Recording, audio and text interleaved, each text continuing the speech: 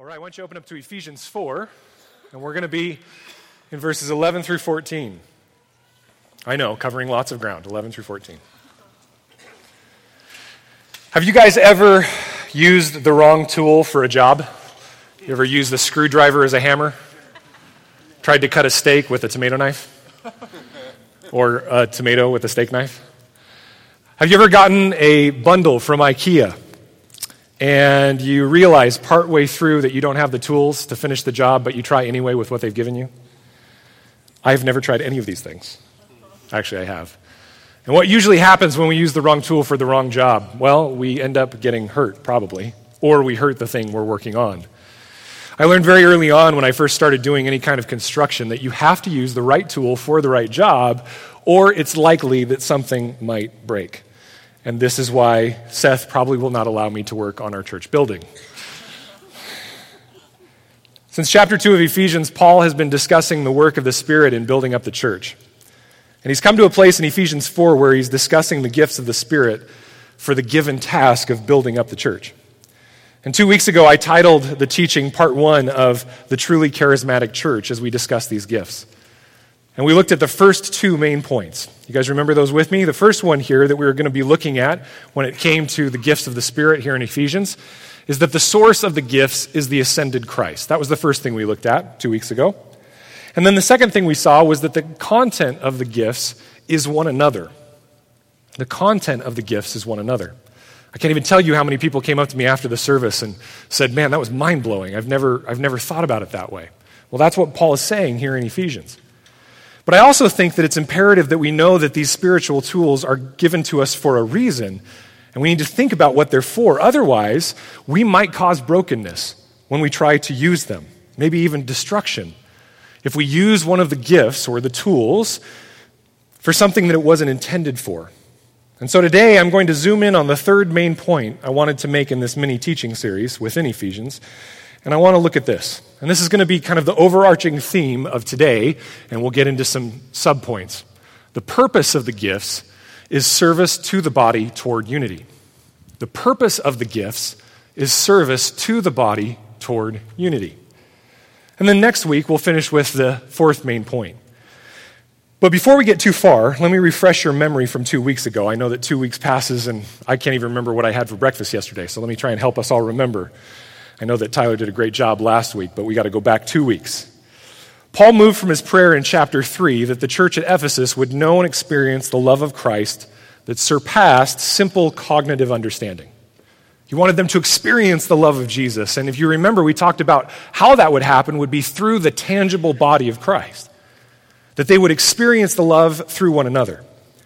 And he finished with a doxology of praise that God is able to make that unity happen by his Holy Spirit. He's able to do far more abundantly above what we think or ask within the body of Christ. And from there, Paul urged the people to walk in a manner worthy of the Spirit's calling to unity in Christ. That was the beginning of chapter 4. Now remember that the surrounding situation in Ephesus and many of the other churches, such as Corinth, was not so much conflict coming from outside the church. Yeah, they had some enemies there, but the conflict was truly coming from inside the church. And so Paul was calling people to examine themselves to see if they were eager for the maintaining of the unity of the Spirit. That's right there in chapter 4, verse 3, in the bond of peace. Paul then moves from the call to unity into the section we covered 2 weeks ago from verses 7 through 10. And the quote in the center of that says, "When he ascended on high, he led a host of captives and he gave gifts to men." That comes from Psalm 68 in the Old Testament. And the entire context of the psalm that Paul is trying to pull into his train of thought here is he's talking about God being at war against the kingdom of darkness. And at the center of the gospel is that our God has inaugurated his reign by his victorious work through Jesus Christ in conquering the kingdom of darkness. Jesus, who was eternal with the Father and the Holy Spirit, he stepped into the enemy territory of this world. And this world, being the kingdom of darkness, being led by the prince of the power of the air, fought against him. And through Jesus' atoning sacrifice on the cross, through his death, dying on our behalf in our place, Jesus paid the price for our sins and defeated death and hell and sin. He removed the ability of Satan to claim us as his own. And then he led us captive out of that kingdom into his own kingdom, taking us captive. And then, we, being the bounty of that victory, he gave us to one another. He inaugurated this new kingdom. And by the power of the Holy Spirit, Christ took the bounty that he had plundered, you and I, and he gave us as gifts to his church, you and I. It's an amazingly beautiful train of thought when you connect it to the Old Testament. And in my opinion, this is the foundation for how we must read any of the texts that speak of the spiritual gifts. Our talents, our time, our treasure, our relationships are all gifts given to one another to the glory of God through each other. Now, there are multiple lists of gifts listed in Scripture. Romans 12, we looked at a couple weeks ago. 1 Corinthians 12 technically has two lists. 1 Peter 4 lists two gifts, speaking and service. And then we have this list here in Ephesians 4. Now, what I want to tell you guys, because many of you are probably familiar with those lists, is that those lists are not meant for restriction, they're meant for suggestion. Most biblical scholars believe that Paul was not sitting down under inspiration, writing down a list of the only kinds of gifts. And I found so much destruction in the church when people go, which of these 8 gifts is mine? I don't really fit into those. Which one am I? Dang it, I don't have a place in the church of Christ. Instead, what Paul is doing is he's giving list after list, and the lists all vary, as is Peter in his short list of 2 there. And they're saying, think about what your spiritual gifts are and use them for the body. You see, we must be careful not to go beyond what Scripture is saying and use any of these lists as the basis to create new theologies. It's amazing how many theologies are created around certain lists. Tongues, healings. But have you ever seen a church pop up who's like, man, I can hardly wait for the spirit of administration today. Let's all pray for the spirit of administration, right? Let's do some tabbing and some accounting, right? Some of you would love that. But others, you're like, yeah, that doesn't make any sense. Why wouldn't we celebrate that gift of the Spirit just like we would other ones? Paul's entire point to the church at Corinth was that we weren't supposed to be using the gifts to elevate people or elevate the gifts. Corinth was making a big deal out of certain gifts, and Paul was writing in 1 Corinthians to tell them to stop it. That's what's amazing, is the very scriptures that are used to back a lot of that theology are the very scriptures that Paul was using to say, don't do that. Elevating gifts over people actually undercuts the entire point of the gifts, which is to serve and love one another, not lift ourselves and our gifts up as special. Here's what John Stott says, a wonderful theologian. He says, all spiritual gifts then are service gifts. This is their purpose. They are not given for selfish, but for unselfish use, namely for the service of other people. Each of the lists of the charismata, or the gifts in the New Testament, emphasize this. To each is given the manifestation of the Spirit for the common good. It follows that their comparative importance is to be assessed by the degree to which they edify or build up the church. And this is why the teaching gifts are of paramount importance. For nothing builds up the church like the truth of God's word. And guys, this is why I believe that the specific list in Ephesians is interesting. I believe that this list is a list specifically speaking of teaching gifts. To understand why Paul limits his lists of gifts here, we must remind ourselves of the context. Paul just described the warfare that Christ is engaged in. And so Paul is going to now speak to how these specific gifts that he's going to list are used to engage in spiritual warfare so as to not fall to the schemes of the enemy. And this is what sets the stage for his thoughts in Ephesians 4, 11 through 14. So let's read those now. Verse 11. And he gave the apostles, the prophets, the evangelists, the shepherds and teachers, to equip the saints for the work of ministry, for building up the body of Christ, until we all attain to the unity of the faith and of the knowledge of the Son of God, to mature manhood, to the measure of the stature of the fullness of Christ, so that we may no longer be children, tossed to and fro by the waves and carried about by every wind of doctrine, by human cunning, by craftiness and deceitful schemes. The first thing that you're going to see today, and this is the first main point I want to give you, is this. You can write this down. Ministers of the word are given as gifts to the church. Ministers of the word are given as gifts to the church. Now, as you're writing that down, can I just pause for a moment and call out the giant elephant in the room? The primary minister of the word in this church, me, just put the point on the board that ministers of the word are given as a gift to the church. This is almost as bad as when you read the scripture in the book of Numbers where Moses says, "Now the man Moses was very humble, more than any man who was on the face of the earth." You read that, and you don't think about it, then you realize, wait a minute, Moses was the author. Oh, that's really awkward, Moses, right? Well, yes, this is awkward, but I still want to teach faithfully through this text because this is speaking not just about me, not just about Tyler, not just about Patrick, not just about anybody who speaks from this pulpit. This is saying to the church globally and within each local congregation, ministers of the word are given as gifts to the church. And we'll see why in a little bit. And at the same time, I want you to realize that if you're a person who says, "Man, I wish I had that gift," I want you guys to remember James 3:1. Now, not many of you should become teachers, my brothers, for you know that we who teach will be judged with greater strictness. Guys, one of the reasons that I spend 20 hours on a teaching that I'm going to deliver for 45, or let's be honest, an hour, right, is because I know that I will be judged for every word I speak. And as the Lord matures me and grows me up and grows the teaching ministry of this church through Patrick and Tyler and anyone else who steps up here, we have to realize that we will be called to account for what we tell you. Now, knowing that there are many gifts that are spoken of throughout the epistles, I believe what groups these four roles, and you're counting five, but I'll show you why I think there are four. What groups these four roles together in Paul's mind is that they're all gifts of leadership in the area of teaching. First, you can see there right away in verse 11, he's got apostles. Now, these were original ambassadors sent out by Christ. To be an apostle, one needed a commission directly from Christ. They were to be a witness of the resurrection. They were provided special inspiration and supreme authority. This was based on the fact that they did active miracles that are recorded in Scripture, and they are the original founders of the church. Second, you see prophets.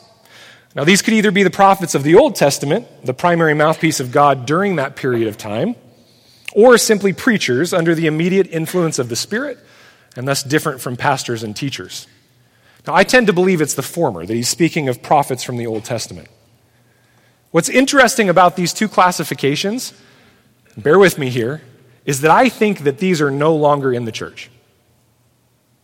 These are no longer in existence in the church in the way Paul was speaking of them. Now, why? Look back to Ephesians 2 with me. Look at 2:19 through 21. Paul, the same guy who wrote chapter 4, and remember, he's writing the letter at one time. He doesn't break it down like we do.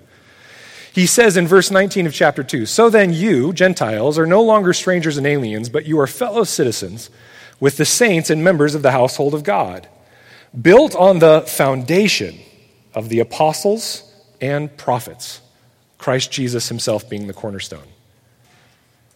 If these two groups of people set the foundation, could it be that they ended with the first generation of the church? And then the evangelists and shepherds and teachers continued the work. Now, this is not a battlefield I'm going to die on, so if you are a person who goes, "No, absolutely, I believe apostles are for today," you don't need to come debate with me because I'm not going to debate you. There's just no point in debating it. It's something that's a secondary issue. But I do think it's very interesting that Paul notes this in chapter 2. I believe that there still is prophecy in the church today, but I believe it's different from the Old Testament prophets. Okay? But enough on that. That's not our main point today. Next on the list, we have evangelists. Evangelists are those that bring the gospel. They speak the basic truth that all of Christianity is centered upon. That Jesus Christ, who is eternally with the Father and the Spirit, the triune God, came in the flesh to live a sinless life. He exemplified God's kingdom will in his time on this earth, doing battle against the kingdom of darkness.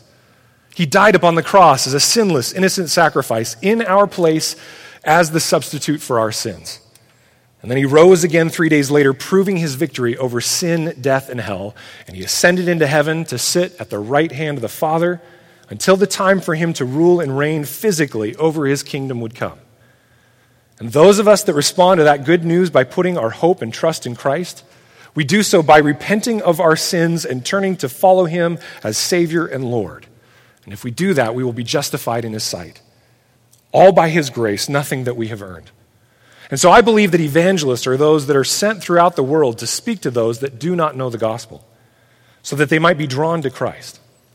Now, if you're sitting here today and you're a visitor, and you're thinking, man, I don't understand half the words Hans is using, that's okay. Here's what you do need to understand. Jesus Christ is reaching his hand of gracious love out to you, and he's saying, do not refuse it any longer. He died in your place for every sin that you've committed, and he asks you to walk with him. Today is the day of your salvation. And so the word repent means to turn from what you used to believe and follow Jesus and his ways. Become a disciple of Jesus today. Let me be your evangelist today. Let me draw you to the gospel. And if you are a person that wants to be drawn to the gospel and wants to know more of what that means as a disciple of Jesus, I'll be standing in the back after service, and I would love to talk with you about what it is to be a disciple of Jesus. So that's evangelists. Now, the last gift is, in my opinion, one role or person. And many people who look at the Greek believe this. There is no article in front of teachers, and so most people believe that this is shepherd teachers. Okay, shepherd teachers. The word shepherd in the Latin is where we get the title pastor. These are those who lead the people of God in their local contexts, feeding God's word to the sheep, protecting the sheep from wolves, refreshing the sheep with the water of the word, organizing the other under shepherds. Right? Does anybody else not like being called a sheep? I think it's so bad. Right? But then when I look at us, I go, oh my gosh, we are such sheep, right? And that's why people who lead the church are called pastors. Now, Paul focuses, tune back in with me. You're thinking about how bad the pun was. Okay. Now, Paul focuses on the people with these gifts because they are those that lead the church in following Christ. Do you guys remember the Great Commission? Here it is, Matthew 28, 18 through 20. Jesus came and said to them, all authority is in heaven and on earth has been given to me. Go therefore. And that means as you're going throughout life, make disciples of all nations. That is not just for missionaries, that is for every person who follows Christ. As you're going, make disciples of all nations. And what do? You baptize them in the name of the Father and of the Son and of the Holy Spirit, teaching them to observe all that I have commanded you. And behold, I am with you always to the end of the age. And so, this is done through the baptism in the church, where we, through the triune formula of Father, Son, and Holy Spirit, baptize people and bring them into the community of faith. And then we teach them to obey all that we have commanded. The church has gotten so focused over here on let's get people in the door and get them saved that they've forgotten about the obedience part. We don't want to make it an either or, we want to do both. And what is it that joins all of these gifts together, these roles together? It's the ministry of carrying on the teaching of the Word of God. And that's why Paul is focusing here. And he's focusing because he just was talking about warfare. And the surrounding context at Ephesus is Timothy is under warfare. Go read 1 and 2 Timothy. And he's saying these are important gifts when you're in the middle of warfare. Why? Well, two big reasons. And these are the 2 points for the rest of the teaching. Number 2, here's our next big thought, is that biblical teaching equips the saints. Ministers of the word are gifts to the church because biblical teaching equips the saints. Look at verses 12 and 13 there. These roles equip the saints for the work of ministry, for building up the body of Christ until we all attain the unity of the faith and of the knowledge of the Son of God to mature manhood, to the measure of the stature of the fullness of Christ. The first thing we see that is the job of those within the body of Christ that teach is to equip. This word means to grow the person so that they are sufficient to complete a work. What is that work? Well, there are a few things we see in these short words here. First, we see that people in the church are to be sufficiently equipped to serve. The word ministry there, where it says to equip the saints for the work of ministry, it is the word in the Greek diakonios, which is service. And it comes from the same Greek stem from which we get the word diakonos, which is where we get the word deacon. Servant. The men and women of this church that serve as deacons are titled servants. If a person from the first century were to come into our church, they'd be like, hey, here are your servants. The reason we give them the title is not because they are the best. Sorry, guys. But because they serve as the least. That's why they have that title. It cracks me up when people are like, I want to be a deacon. What you're saying is, I want to be a slave of everyone in this church. That's literally what you're saying. The title of deacon is given as a signpost that says, watch these people closely to see what it is to lay down your lives to serve those within the body. Follow their lead. They are the lead servants. We are constantly on the lookout for other people who are servants that can be pointed to as examples. That is what we desire the leadership of this church to be. We want, as it grows, for our leaders to be those leading in service, selfless, sacrificial service. Well, then, secondly, Paul says that this service leads to building one another up. Not just for the sake of the individual, but for the sake of the individual within the overall body of Christ. The word here, build up, is a special word in the Greek that refers specifically to construction of a dwelling place. Interesting, if you think back to chapter 2, that the church is being built up to be a dwelling place for the Spirit. It's speaking of construction and engineering of a building. Now, this should immediately call our minds back to Paul's train of thought in chapter 2, because Jews and Gentiles are doing that work of reconciling so that the temple can be built up. And the Holy Spirit can then dwell in their relationships and love for one another. Now, guys, think about how our society thinks of building up. Throw out some things of what you think building up means. What does society say building up is? Education. Good. What else? Self-esteem, there's a good one, right? Brian, you are good and nice, and gosh darn it, people like you. And all those things are true about Brian Felix, aren't they? But what is it that makes Brian truly special? It's that he's a brother in Christ who has the Spirit dwelling within him. The things that the world throws out are often just tickling our ears. Building up is to come with flattery. Now, it is genuinely, actually, what this is meaning is it's genuinely encouraging one another, giving each other courage for the battle. Do you know that's what encourage means? Can you imagine taking positive, encouraging radio stations and playing them in a battlefield? All right, guys, positive, encouraging. Let's go. I'm ready to go. No, that's not encouraging. That's actually defeating, in my opinion, right?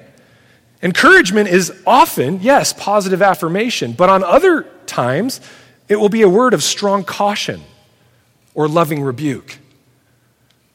Often those are what's needed to encourage us in the battle. All the time, it should be a word that points one another towards a passionate response to Christ's amazing love and the calling to fight against the kingdom of darkness. And remember what this is for, guys. Ultimately, building up the church is not to just build up the church. Building up the church is for the purpose of shining like a city on a hill. It's building up the people within the church so we can be scattered, not spattered, that would be bad. I'm back on warfare again. Scattered throughout the world during our week, carrying with us the secret of salvation, drawing people to be part of the kingdom of heaven. You see, guys, we must be a church that evangelizes. Our building up of the household of faith must result in the drawing of men and women to Christ. We cannot buy into the false dilemma of being a church that focuses either inward or outward. The two go hand in hand together. Over the last 6 months or so, people have been saying, well, Hans, you're going so inward right now. Are we not going to be an evangelistic church? Well, no, absolutely. We're always going to be an evangelistic church. But what we needed to do is pause and make sure that the community we were drawing people to was a community that was mature. See what Paul says in Ephesians 4? A community that wouldn't splinter on factions or on chaotic drama, but we would be a people that could draw people in and truly build them up. Inward and outward go hand in hand together. And so I want to ask us as a church, are we evangelizing the lost? Are we inviting people into our community to see what it is for Christians to love each other at our community groups here on Sunday? And then when we draw the lost towards God's people, are we a community in which visitors are blown away by the love that is present in our midst, by the unity that is present in our midst? Well, that's what Paul is saying here. He says that we serve to build one another up, and all of that is toward unity. Toward unity. Verse 13, until we attain to the unity of the faith and of the knowledge of the Son of God. Ultimately, we will be unified when Christ returns to rule and reign in his kingdom. That will be the fulfillment of unity. But we need to be a local body that's ever striving towards that end. We are to be people that are eager to maintain the unity of the Spirit in the bond of peace. Biblical teaching equips the saints for the work of service to one another, to build one another up, all leading to the unity of the body of Christ, which is then visibly apparent to the people surrounding us.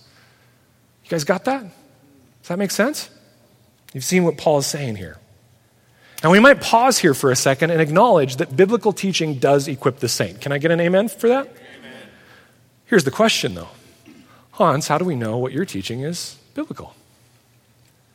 Well, first, let me very clearly state that just because I say it, or just because this church says it, doesn't mean it is biblical. We do not have the corner of the market on that.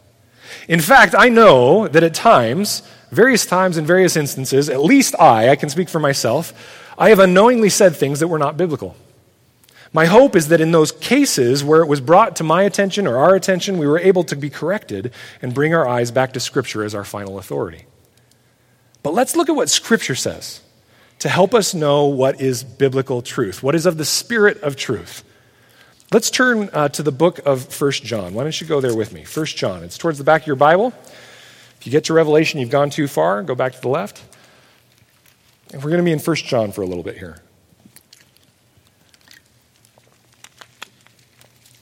I want to quickly look at what John told the church there of what the test is to know if you are operating in truth by the Holy Spirit. Now, the context of this whole book, and specifically the section we're going to read, is that there has been disorder and division within the church that John is writing to. We don't know for sure all the ins and outs of the situation, but we know that John was most likely an elder at the church of Ephesus at this point. Ephesus was stacked with all these amazing people, and yet there was tons of division there. So he could have been writing back to Ephesus, or he could have been writing out of Ephesus somewhere else. But what he's doing is he's writing in part to address conflict in the church where some have departed badly, causing division as they left. I could show you multiple places where we get this idea from, but I'll give you one here in 1 John 2:18 through 20. Okay? Look at 2:18 through 20. Children, he says, it is the last hour. And as you have heard that Antichrist is coming, so now many Antichrists have come. Now, don't think of the big scary guy on the world stage that's got a pitchfork, right, that, a lot of people talk about. The Antichrist is just someone operating in a spirit that's outside of Christ. It's opposite Christ, Antichrist. So now many Antichrists have come, he says. Therefore, we know that it is the last hour. Speaking specifically of the people that had caused division, he says, they went out from us, but they were not of us. For if they had been of us, they would have continued with us. But they went out that it might become plain that they all are not of us. But you have been anointed by the Holy One, and you all have knowledge. See, these people were coming in and saying in the church, oh, we have the true knowledge, we know what's going on, and if you guys don't follow us, then we're going to leave, we're going to splinter, we're going to cause problems. And so everything that John is talking about here is reassuring the church that's left behind, hey guys, you know what? You guys are okay. You're going to be all right. If you read chapter 1 even, in 1 John chapter 1, he's saying those that walk in the light, man, they have fellowship with Christ and with his people. Those that walk in darkness and yet say they have fellowship with the light, they're liars, right? Read 1 John with that mentality and that understanding of the context, and you'll see it all over the place. Well, these false prophets have caused many in this church receiving John's letter to doubt that they are Christians, and they feel condemned. Well, if these people left, what are we doing? Are we still Christians? And so John is trying to encourage the recipients of his letter. His point going into the section we're about to read is that Satan lies to our hearts and minds. And so we need to check to see if what we are thinking and feeling is truly from Christ. You see, sometimes Satan gives us assurance when we should actually have no assurance. And sometimes he gives us condemnation when we should actually have assurance. I want so badly, church, to equip you to be able to discern what is of Christ and what is not. So let's read and see the 4 filters that John gives to us to see if something is truly from the Holy Spirit. Look at 1 John chapter 4. We're going to read 12 verses there. He says, beloved, do not believe every spirit, but test the spirits to see whether they are from God. For many false prophets have gone out into the world. By this you know the Spirit of God. Every spirit that confesses that Jesus Christ has come in the flesh is from God. And every spirit that does not confess Jesus is not from God. This is the spirit of the Antichrist, which you heard was coming and now is in the world already. Little children, you are from God and have overcome them, for he who is in you is greater than he who is in the world. They, speaking of the false prophets, are from the world. Therefore they speak from the world, and the world listens to them. We are from God. Whoever knows God listens to us. Whoever is not from God does not listen to us. By this we know the spirit of truth and the spirit of error. Beloved, let us love one another, for love is from God, and whoever loves has been born of God and knows God. Anyone who does not love does not know God, because God is love. In this the love of God was made manifest among us, that God sent his only Son into the world so that we might live through him. In this is love, not that we have loved God, but that he loved us and sent his Son to be the propitiation for our sins. Beloved, if God so loved us, we also ought to love one another. No one has ever seen God, but if we love one another, God abides in us, and his love is perfected in us. Now notice first in verse 6 that there is a spirit of truth and a spirit of error. Church, Christian, be careful when you start ascribing things to the Holy Spirit. Be careful when you use the phrase, "the Spirit told me." Be careful when you use the phrase, "I have a peace from the Spirit." It would be an awful thing to ascribe a feeling from the spirit of error to the spirit of truth. So how do we know? Can we trust the feelings that we have? First, we see in verses 2 and 3 that it must speak of Jesus. It must speak of Jesus. And not just any Jesus, because then, man, the spirit of truth could be the Mormons. It's amazing how many Mormons I talk to that use the exact same backing to back a lot of their decisions that a lot of fundamental Christians do. The wording that Mormons use is, "the burning in my bosom." The wording fundamental Christians use is, "I have peace from the Spirit." How are the two different? Well, in fact, they're not. But what we can do is we can go through the first test. The first test here is not just Jesus, the name Jesus, but that Jesus has come in the flesh. Now, how often do you use that? You know, your wife enters the room, Kelly has come in the flesh, right? Well, there's a specific reason he used that here. He's saying incarnate. That if you don't believe in the triune God, that Jesus is God the Son with the Father and Holy Spirit come in the flesh, then you are not of the Spirit of truth. So immediately we know anyone who does not subscribe to the triune view of God is outside the spirit of truth. It must have Jesus as Lord. In other words, when you have a person in front of you that is proclaiming that they follow Christ and they are blatantly refusing to follow a command of Christ that has been brought to their attention, one of two things is true, guys. They are either in unrepentant sin or they are not a believer at all. It amazes me how many people say, yeah, so-and-so, my friend, they're a Christian. Oh, really? Yeah, but, they're living in sexual sin, and I haven't seen them go to church in years, but they tell me they're a Christian. They're either in blatant, unrepentant sin and need to repent, and you need to tell them that if you're their friend, or they're not a Christian at all. Secondly, the second test is that the Spirit is not to look like the world. Often we turn this into what we wear or what music we listen to. Right? If I wear my, denim jumper, right, I must be a Christian. Well, that's not what it's talking about. What John's context is here is that it's a relationship within the church. It's how you operate within relationships. The church is to love differently than the world. That's what verses 7 through 12 are all about. And prior to chapter 4, what that whole section is about. They're to be committed differently than the world. They're to resolve conflict differently than the world. When people act in relationship like the world does, we should know that it is not of the Holy Spirit. Guys, if it quacks like a duck and looks like a duck and smells like a duck, it's a duck. Don't try and dismiss it as a platypus, right? That's why the consumer mentality in church, guys, is not of the Spirit of Christ.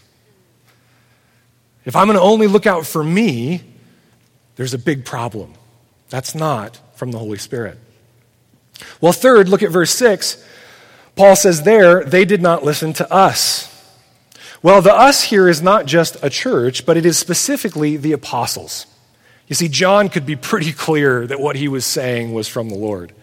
So how do we know if someone is not submitting to the authority of the apostles?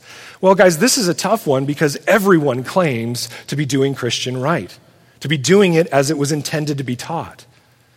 But I think we must look at traditional faith of Christianity and study the Word of God, and if it is in blatant opposition against the Word, it's not of the Holy Spirit. You see, what I find causes the most chaos around the church is not things that are up for debate, things that are secondary issues. It's things that are blatantly obvious, things that have been called out as blatant sin that people then go against and then cause division. If that's happening, if it's against the Word of God, then it is not of the Holy Spirit. And this is part of why the ministry of the Word is so important. Well, the fourth test is in verses 7 through 12. It must have the body of Christ in mind. If it is something that comes from selfishness and is not selflessly devoted and committed to the good of others, it is probably not of the Holy Spirit. It is the spirit of error. Again, that's why the consumer mentality in the church, guys, is of Satan. It's not of Christ. The love that is talked about in verses 7 through 12, dear church, is a selfless love that God saw fit to love you, an enemy, so much so that he gave his only beloved Son selflessly. Jesus in the garden said, "Father, take this cup from me." It's an imperative. He commanded God to take it from him. But then he followed it up with, "But not my will, your will be done." What was the Lord's will? What was the Father's will? It was to crush him for you. It was to lay everything on the line so that the church would be drawn to Christ and unified in him. When we, or anyone, acts outside of this mentality and acts only in selfish regard, you know it is of the spirit of error. Let's be a church that discerns truthfully. And if we do this, we will stay strong in the midst of God's word. And this is so important because if we go back to Ephesians 4:14, go back there with me, and this is my last point this morning. If we go back to Ephesians 4:14, we see that ministers of the word are given as a gift because biblical teaching equips the saints. But as we've just seen, biblical teaching protects the saints. Third, biblical teaching protects the saints. So not only does it equip the saints, it also protects the saints. Remember that Paul was just praying for the church in Ephesians 3, that they would know God's love and then operate in love towards one another. And Paul has been operating in the truth that God's whole plan is unity. Remember back to Ephesians 1, what was the whole point of God's plan? It said in Ephesians 1, 9 through 10, making known to us the mystery of his will according to his purpose, which he set forth in Christ as a plan for the fullness of time. To do what? What's that word there? To unite all things in him, things in heaven and things on earth. Remember chapter 2 is about God making one unified new man out of Jews and Gentiles, operating in the glorious gospel of reconciliation. Remember that Paul commands the church to walk in unity of the one body and the one spirit in Ephesians 4, eager to maintain the unity of the spirit in the bond of peace.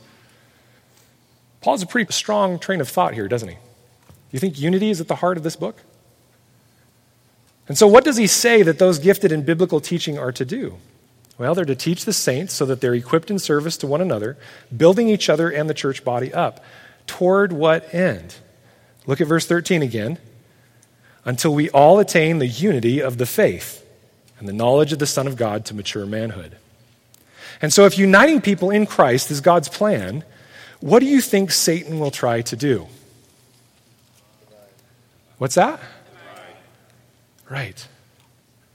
It amazes me how much, when unity is talked about, people press against it. It's shocking to me. If unity in Christ is God's plan, what do you think Satan will do? He'll try to divide. He will break apart. He will destroy. And so Paul is saying, follow biblical teaching so that you may not be driven apart, tossed to and fro with every new opinion that creeps up or every moment of chaos. Look at verse 14 there. He says he gave the apostles, the prophets, evangelists, shepherds, and teachers. Verse 14, so that we may no longer be children, tossed to and fro by the waves and carried about by every wind of doctrine, by human cunning, by craftiness and deceitful schemes. Paul tells us here that there are three areas with which we can be driven, tossed, and carried in a direction that is away from the unity of the Spirit and away from mature manhood or womanhood that is found in the knowledge of the Son of God. The first thing that we see is that biblical teaching protects us from false doctrine, from every wind of doctrine. Now, this has always been a problem, and always will be a problem. You see, if Satan can't destroy God's word, then he must try to confuse it or pervert it so that people think they're following Christianity when really it's a platypus, right? Or a duck. Thank you. That's good. Look at what Paul says to the church in Galatia that was buying into the idea that you had to be circumcised in order to be a Christian. In Galatians 1, 6 through 7, he says to them, I am astonished that you are so quickly deserting him who called you in the grace of Christ and are turning to a different gospel. Not that there is another one, but there are some who trouble you and want to distort the gospel of Christ. We must be careful to follow the word of God and not man's opinions on the word of God. Well, how do we do this? Guys, you read your Bible and you reread it over and over and over and over and over and over and over and over and over and over and over and over and over and over. And when you've read Ephesians for the 500th time, you read it over and over and over and over and over again. Why?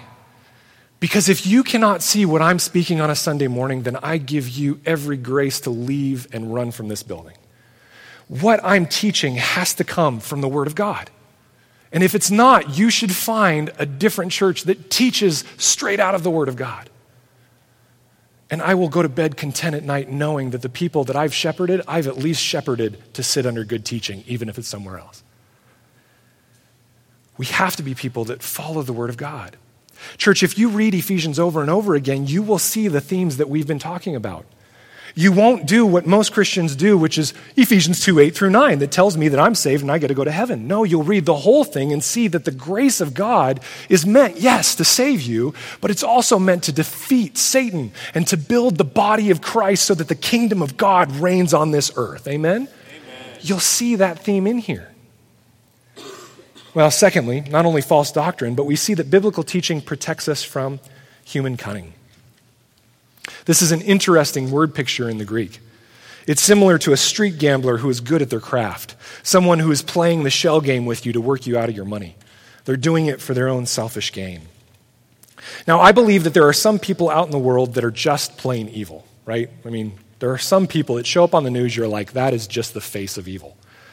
But the reality of most people who draw others away from truth is more complicated than that, especially if they are believers themselves.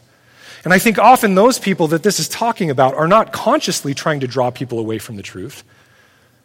But the next item in Paul's list gives us a little bit of a peek behind the curtain as to what may be happening or often is happening when division in the churches occur. And this is, thirdly, craftiness in deceitful schemes. Now, I have up on the board here from Satan's schemes. We're protected from Satan's schemes. And it says in the word, deceitful schemes. But the word for schemes in Greek is only used one other place in the entire New Testament, and that is in Ephesians 6, 11 through 12. We'll be there in a few months, maybe. Ephesians 6, 11 through 12. It says, put on the whole armor of God that you may be able to stand against the what? The schemes of the devil. It's the only other place that the word is used. And remember, Paul is the one that wrote Ephesians 4, 2 chapters before he wrote Ephesians 6. For we do not wrestle against flesh and blood, but against the rulers, against the authorities, against the cosmic powers over this present darkness, against the spiritual forces of evil in the heavenly places. Satan is constantly at work in the midst of the body of Christ, trying to cause division and harm. Look at what Paul warns Timothy of. I'm going to read you from 2 Timothy chapter 2 here. And remember that Timothy was the pastor put in charge to bringing order to the Ephesian church. Okay? In the midst of all of their chaos, this is part of what Paul writes to Timothy. Timothy, have nothing to do with foolish, ignorant controversies. You know that they breed quarrels. The Lord's servants must not be quarrelsome, but kind to everyone, able to teach, patiently enduring evil, correcting his opponents with gentleness. God may perhaps grant them repentance, leading to a knowledge of the truth, and they may come to their senses and escape from the snare of the devil after being captured by him to do his will. Guys, this is talking about believers in the church. Believers in the church. Well, Hans, I thought that being a Christian meant that I couldn't be possessed. Well, this isn't talking about possession. This is talking about being drawn by Satan to be one of his minions in the midst of the church. It's literally what this says. Satan's not going to show up with horns and a pitchfork in the middle of a fire pit in a church on Sunday and cause chaos. So how's he going to cause chaos? He'll do it through the people. Look at what Paul says to the Corinthian church in 2 Corinthians. This is 2 Corinthians 11.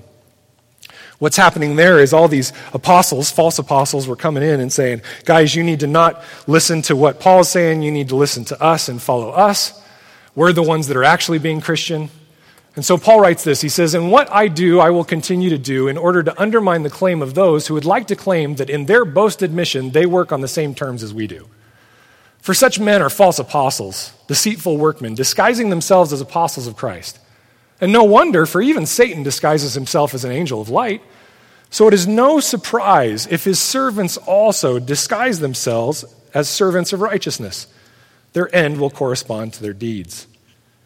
So how do we avoid these pitfalls? How do we avoid being trapped in errant doctrine, human cunning, and craftiness and deceitful schemes? Well, biblical teaching that protects the saints. Paul's command to Timothy in that same book, 2 Timothy 2, he says, you then, my child, be strengthened by the grace that is in Christ Jesus. And what you have heard from me in the presence of many witnesses, and trust to faithful men who will be able to teach others also. And what this biblical teaching will do, as it says there in Ephesians 4, is it will unite us in the faith with knowledge of the Son of God and will grow us up into maturity. Paul uses a compare and contrast here to describe what this looks like. First, he uses the picture of mature manhood as someone who is unified in the faith and walks in the reflection of selfless love like Christ. But then he compares it to a child who is tossed to and fro with every new opinion that comes their way. And the word child here is not just a little kid. It's a word in the Greek that refers to a newborn, one who cannot speak at all for themselves. And I don't think that this was a coincidence that when Paul comes to the point of contrast in verse 15, telling us what we should be instead, he uses speaking the truth as the means by which we grow up. Look at Ephesians 4:15, part of what we'll cover next week. Rather than being the child tossed to and fro, he says, speaking the truth in love, we are to grow up in every way into him who is the head, into Christ. Church, the truth is often hard to hear, isn't it? Can I get an amen? Amen. You guys like, oh, the truth's easy. Go ahead. Keep convicting us, Hans. It's good. Well, it's also often hard to speak. It's hard to speak for you. It's hard to speak for me. It's hard to listen. But as Christians, we should not shy away from it because it's uncomfortable. We should lean into it. We should desire more discussion, not less. We should desire more loving truth, not less. We should long to sit down, even in the midst of hard conflict where we're angry with one another, and we are called and commanded to wrestle through Scripture to discern what the will of the Father is. That is why the Word says not to gather for yourselves people that will just agree with you, heaping up teachers to itch your ears, but rather there's safety in a multitude of counselors. And then when we hear those varying opinions, we must search the Scripture and see which opinion matches, not with what I desire to hear, but with the most biblical data with the least difficulty. I love what Tim Keller says on this point. He says, if your God never disagrees with you, you might just be worshiping an idealized version of yourself. Biblical teaching is the only way that unity will be accomplished and truth will be protected. You see, it's such a simple truth, but so profound. If we all are doing our own thing, we're going to scatter like sheep running around with a wolf in the midst. But if we all look to Christ and his word, the word that convicts all of us and draws all of us to repentance, we will all agree to submit to that word. Then we will be united in a way that is otherworldly. Only the Spirit of God can do that, church. But it takes our submission to that Spirit, to God's word within his church, to accomplish it. Church, we must be people that take the word of God seriously. It's what equips us and what protects us from error. And what we will see next week is that the Holy Spirit uniting us is also what draws us into covenant community that reflects Christ as we look at verses 15 and 16. We need to be praying as a church that the ministry of the word stays healthy here. That it is always core to what we do and who we are, and that it stays faithful regardless of who is standing here in the pulpit and regardless of what the response in the audience is. Unity cannot come from the wisdom and emotions of man, but only from obedience and submission to Christ and his word, by empowerment of the Holy Spirit. That is why the most important part of who we are as a church and what we do is the ministry of the word of God. Uniting around that will cause the unity that we desire and will allow the Holy Spirit to convict us where we are in error and encourage us where we are in truth. So let's be a church that even when we find ourselves in conflict, we go back to the word, not to play spiritual ping pong, where we lob randomly selected verses at each other to support our point of view, but rather reasoning together in Scripture so that as best as possible we can submit to the teaching of Christ as it was passed down, looking at the fullness of the biblical narrative and the overall truth that God has given us. You see, a truly charismatic church must see the ministry of the Word of God as central to everything else that is done. The Holy Spirit of God, church, will not work outside of the bounds of Scripture. And Scripture is lifeless without the unction of the Holy Spirit. If you doubt that, go reread what Sam read to us earlier from John 16. Jesus himself says the Holy Spirit of God will not work outside the bounds of what God has revealed, God's word. And I definitely believe and know that Scripture is lifeless without the unction of the Holy Spirit. The two must work together. So as we finish up today, I have two quick items of application for you. The first one is a question. And I want you to ponder this week and take it not only to the Spirit of God, but take it to the people who know you best and ask this question. What is the test that you use for whether or not you are following God's will? Is it your emotions and your spirit, or is it the Spirit of God pointing you to the truth of Scripture? What is the test you use for whether or not you are following God's will? Is it your emotions and your spirit, or is it the Spirit of God pointing you to the truth of Scripture? And secondly, I have an exhortation for you. I want to call each of us this week to simply read through Ephesians over and over and over and over again. Read it as a letter to a local church rather than to just yourself, and you will catch the themes that we have been discussing. Every time you read it, spend time in prayer. Holy Spirit, grant me illumination. Help me to understand what Paul was writing to the church at Ephesus, and then, Holy Spirit, apply that to my life here in Salem in 2018. And read it over and over again. And I guarantee you guys will see it with new eyes and you will understand what Paul is trying to say. As we now step into a time of response in song and communion and giving of our offerings and prayer for one another, let me finish with the words of Paul to the church at Colossae. He said in Colossians 3:16, "Let the word of Christ dwell in you richly, teaching and admonishing one another in all wisdom, singing psalms and hymns and spiritual songs with thankfulness in your hearts to God. Mission Fellowship, let's be a truly charismatic church that has at its core the miraculous gift of the ministry of God's word. Paul said, let the word of Christ dwell in you richly. I don't believe it was an accident that Paul also wrote to the Ephesians that we are becoming a temple that has the Holy Spirit of God dwelling in our midst. The Spirit of God uses the word of God to cause us to grow into maturity, to be like the Son of God.